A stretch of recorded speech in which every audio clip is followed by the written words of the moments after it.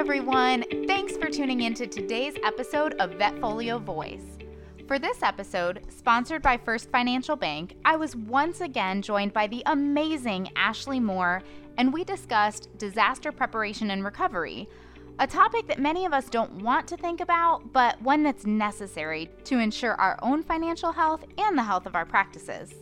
Recently, we've seen more than our fair share of disasters, from financial crises to natural disasters to the recent COVID pandemic. As I'm recording this, we're entering the beginnings of peak hurricane season in Florida, so really hoping the Atlantic stays quiet for a while. We know these disasters happen, so as my husband likes to say, we should hope for the best but prepare for the worst. Very happy to be joined for this conversation by my guest, Ashlee Moore. With over a decade of experience in growing successful startups, Ashlee knows what it takes to build a successful business from the ground up. Her passion for entrepreneurship and seeing a business owner's dreams come to fruition is the driving force behind her work funding small business ownership. Through her work as a sales and business development professional, Ashlee has been an integral part of the success and growth of business in the health, wellness, and veterinary spaces. She's worked with veterinary practices across the country, is passionate about their results, and knows what it takes to stand out in this very competitive field. She holds a degree in business management and marketing from Penn State and has leveraged her knowledge and expertise to ensure the goals of small business owners are achieved. Outside of work, Ashlee is passionate about animal welfare and volunteers weekly at a local animal shelter. She's a lifelong athlete and martial artist and loves participating in outdoor activities with her husband, children, and dogs. Let's go ahead and get into our talk.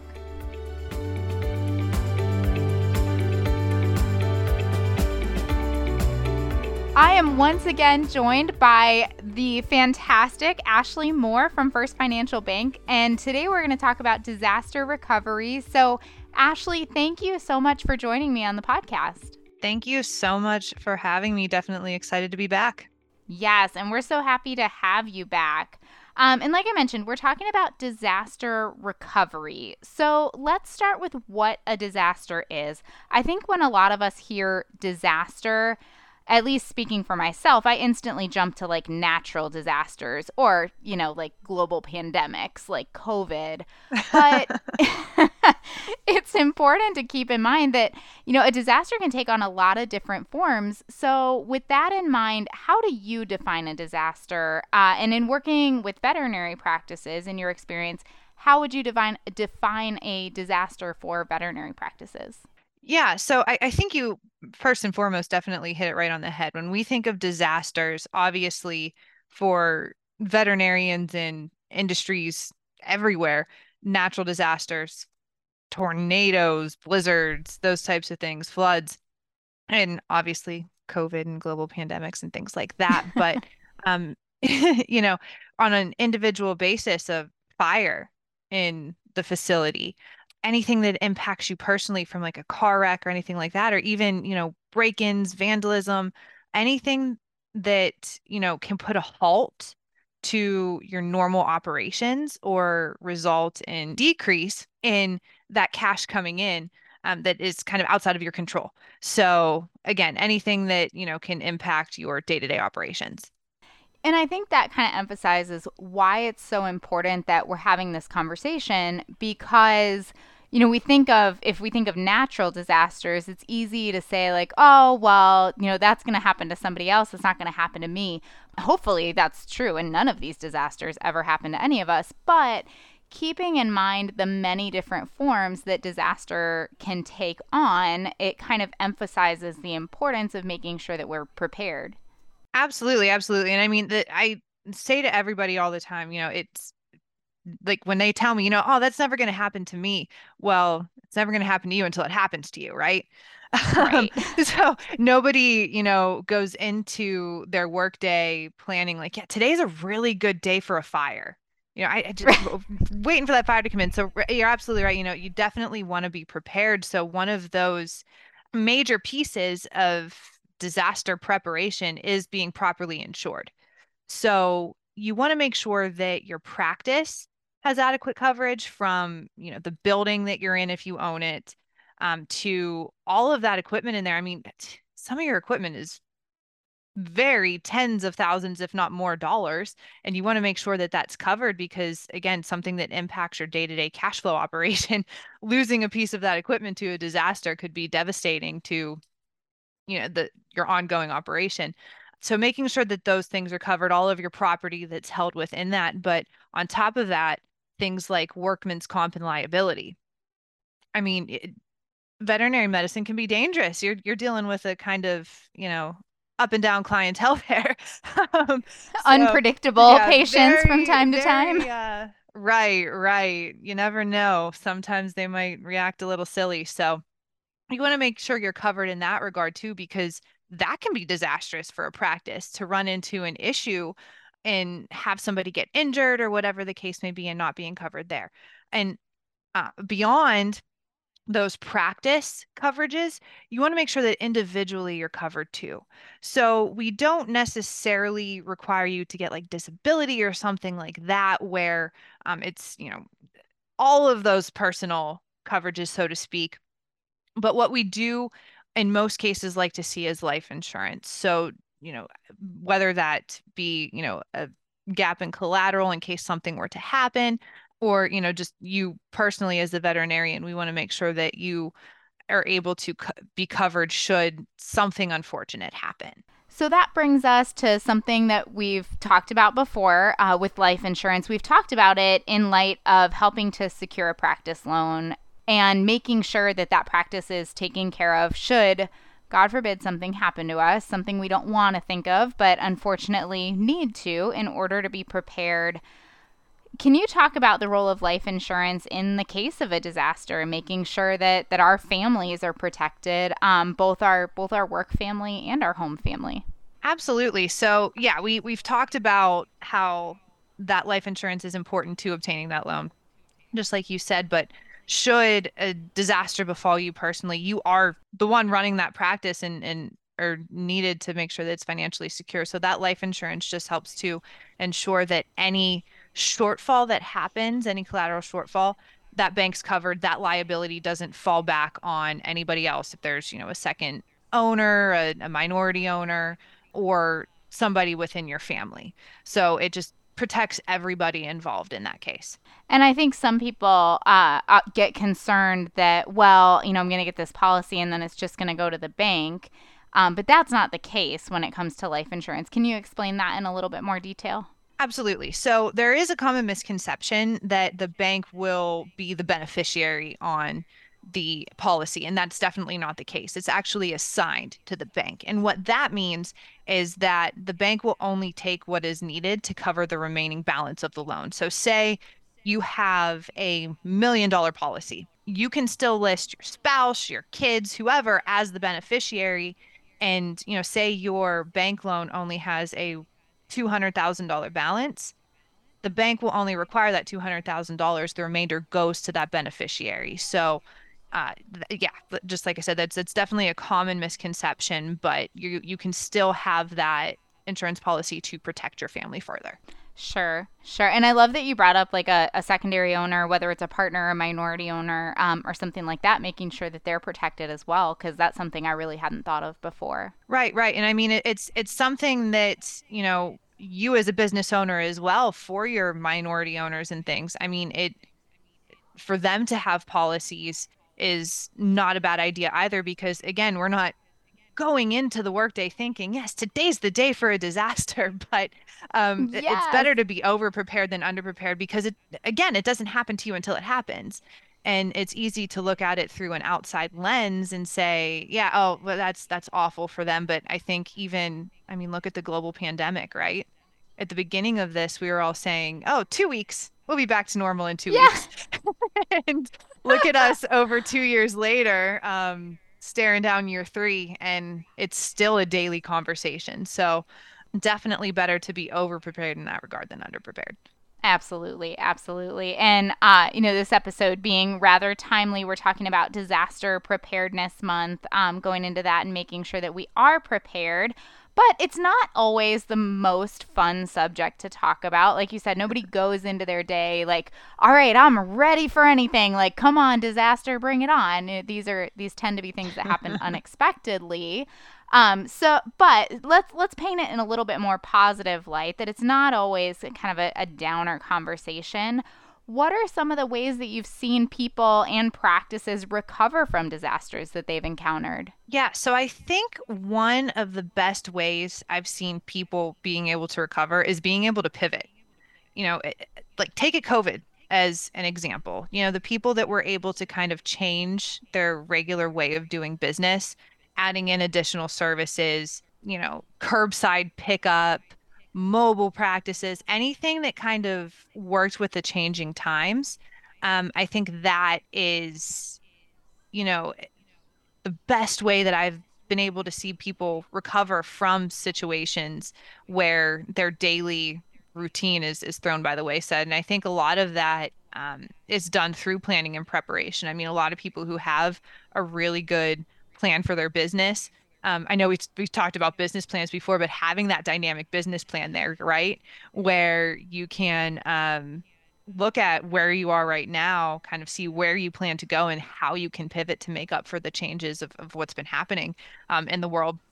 Those are the ones that I've seen be able to not only recover but grow after experiencing, a difficult situation. And I think that makes sense because if you are prepared and you have those pieces in place, then, obviously COVID is a little bit of a different story because that was something different than many of us had prepared for or experienced. But even in light of that, if you have the pieces in place to where you're taken care of as much as possible, then it frees your brain up to see the bigger picture and to say, okay, this is, like you said, that flexible business plan or dynamic business plan, I think is what you said. And to be able Yeah. to see that bigger picture and continue and either pivot, grow, move forward in whatever way makes sense.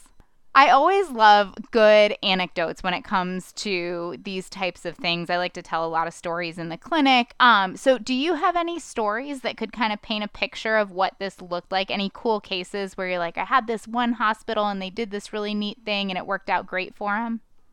Yeah. So, I mean, I have in the light of, I think, recent situations, I've had many where people have been able to come out on top of this. And I think in veterinary medicine, it's interesting because, and I think you and I have talked about it before, nothing is necessarily disaster pandemic proof, but if done correctly, it's easier than a lot of other cases for those in vet medicine to come out on the other end because people are always going to need their animals taken care of. But I think one that stands out to me was somebody who actually had a brick and mortar practice.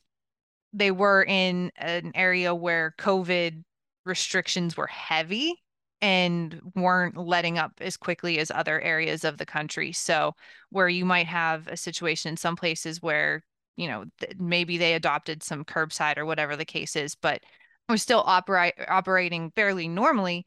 That wasn't the case for this particular clinic. So, what they did was started as brick and mortar, but transitioned into a very mobile model where they would go see their clients who were uncomfortable leaving their houses. And then one thing that they also did was monetize their telemedicine.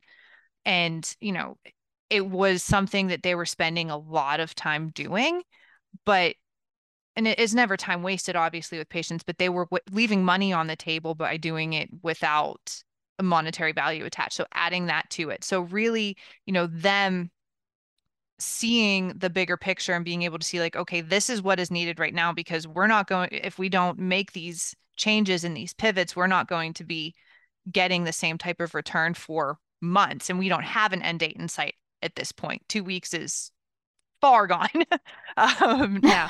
So, what's interesting about them though is now that things, are opened back up and they are able to start operations and have operations back in their brick and mortar similar to, pre-pandemic levels, their practice has grown exponentially because they have all of these other services now. So that's an example of somebody who, not only pivoted and did great given the circumstances, but also was able to grow despite them. Wow. And that is, for those of you listening, that will be our next episode, is monetizing telemedicine. No, I'm just kidding. But Hey, that's you know a what? conversation that we all need to have. Yeah.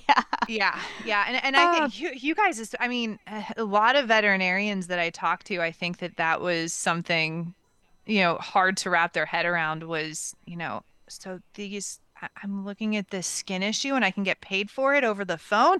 Yes, you can. Right. Yes, you can. And people are used to it now, right? I mean, Mm-hmm. in their own medicine with doctors and things like, and with their own family physicians and things, virtual appointments have become fairly normal. I know with my son, he's had several, telemed visits, and I think, it's carrying over into veterinary, and hopefully more and more see that they can get paid for all of their time as they should. Absolutely. And we're getting into like I said, like a whole nother episode here. But yeah, just thinking about with the increased patient load that came from COVID, and just the increased patient Right. load in general that we're seeing right now. Being able to be a little bit more strategic with those phone calls, a little bit more strategic with those appointments, and allocate our time that way. Yeah, that's a conversation that we could go on for a while about. So, coming back to the reason that we're here, coming back to disasters and recovering from disasters, it sounds like practices dealing with unforeseen hurdles and complications is something that you see with some degree of regularity. This is not an infrequent thing, hopefully not all the time though.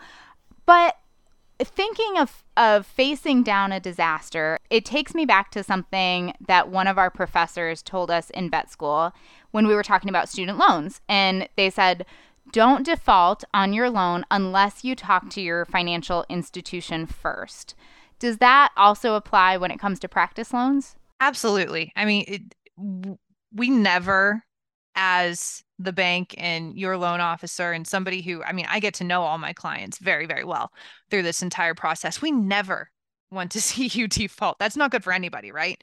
So there are options for you should, you be experiencing a financial hardship through some sort of disaster outside of your control. So, your first line of defense when it comes to working through these issues, whether it be, vandalism in your practice, which unfortunately happens, um, or, a burst pipe or whatever the case is, your first line of defense is to be fully insured, to go for that coverage and see what you can get in return for that, because that's why it's there.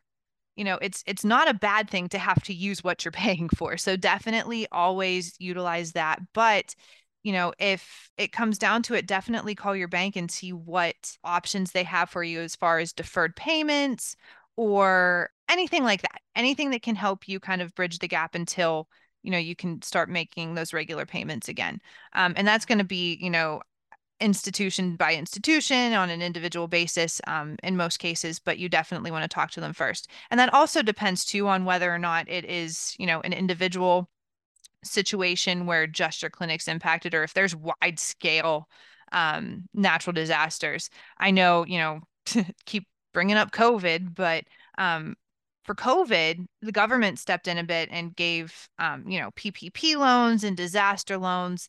And, in a lot of cases with those PPP loans, as long as you follow the rules, a lot of that debt was forgiven.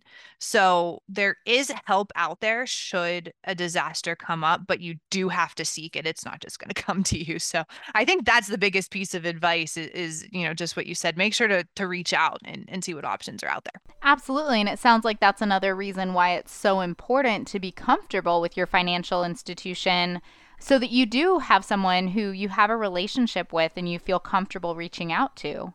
Absolutely. I mean, even during COVID, we had people reaching out to us who were having issues, with, financial institutions that they didn't really have a relationship with, obtaining some of this disaster relief and things like that. So make sure that who to go to, number one, should it happen. In some cases, with us, you can always come to your loan officer, but in some cases it might be a different department or different person within that institution. So make sure you know who to go to and what to ask, and start early. Don't wait for, that to happen before you find out this information. Make sure that, you're getting prepared um, ahead of time. Yeah, I feel like that's good advice for anybody dealing with any situation. Is one, be as prepared as possible, and then two, if you do run into a problem, start working on that right away. Don't let it mushroom into something bigger. Definitely. Definitely. What's one piece of advice that you would give to prospective practice owners or even existing practice owners who want to be more prepared for potential disasters? I mean, definitely know your location and know what can happen where you're at. And, every practice is different. Different locations are going to have different problems. For example, I'm here in Pittsburgh, PA. I might need to be more concerned about frozen pipes and blizzards than you, who might need to be worried about a hurricane down in Florida. Um, so make sure that you have the right types of coverages in place, and choose the right team around you. Make sure you have an insurance agent that knows what they're doing, and a financial institution that's able to help you with that. Because you never know. I mean, even, 20 years ago, we might have had everything on paper records and be able to, we had to worry about losing those one way. Now in 2022, the threat of cybersecurity and infringements there, Sure. right? That could have a huge impact on your day-to-day operations, and, a data breach and something like that could have a huge impact on the overall production in your facility on the daily. So you want to make sure that you're, prepared for everything, and you know what kind of coverages you need there. But I will say that, when it all comes down to it, the most important piece of it all is making sure that you have a plan in place and setting all of this up ahead of time. If you're honestly coming to them with these types of questions and you're getting that feeling that they're judging you for getting all of the information possible, I mean, let's face it, when you're going into a financial situation like this, you're kind of laying all your cards on the table. It feels very vulnerable. So if they're making you feel like you can't come to them with all of your questions, comments, and concerns, and that's definitely something to take note of. Sure. Making sure that you're comfortable there. And a lot of what you're saying, I think, makes sense to us as medical professionals, speaking for myself at least, that, it sounds like the old an ounce of prevention is worth a pound of cure. Making sure that you're prepared ahead of time is going to save you a whole lot of headache and heartache on the other side. I think that is the perfect analogy. It applies in so many situations. Yeah, no, it absolutely does. I love that, because I mean, I don't think it applies in any better place than right here on both sides of this. Absolutely. So, kind of like you said before, everybody says that won't happen to me until it happens to them. None of us want to believe that any of this could happen to us. But what would you say to someone who maybe isn't buying into that ounce of prevention mentality and they're hesitant to put these coverages and these contingencies in place? Unfortunately, this is a conversation I've had many times. Oh no. I would say, it's hard looking past that high dollar amount right now when you think you can save, $10,000, but that $10,000 could save you hundreds of thousands, if not millions of dollars later on. So, that amount right now could be the difference between your business, sustaining through a disaster or potentially shutting down. So I would say, you in a lot of cases it's going to be a requirement to get those coverages, and there's really not a choice. But if you do have the choice, if it's something that's going to protect you, your business, your professional and your personal, home life and home family, I'd say it's a good idea to move forward with that. Absolutely. Well, Ashlee, it's always great having you on the podcast. I love chatting with you about all things, financial and practice ownership related. So thank you so much for coming back on again today. Are there any other thoughts you want to share with us?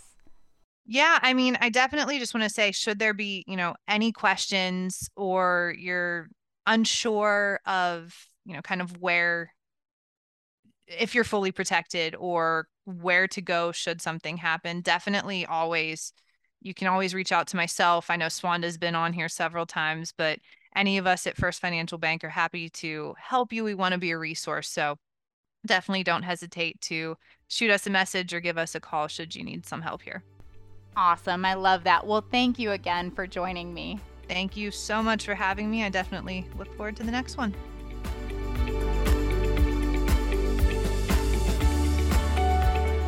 Ashlee, thank you so much for being on the podcast. And thank you again to First Financial for making this episode possible. And of course, thank you to all of you listeners for joining us. For more episodes like this, click on the Education tab on the Vetfolio website. As always, we'd love to hear your input on this talk, as well as ideas for topics you'd like to hear in the future. Feel free to reach out to me at dvm@vetfolio.com.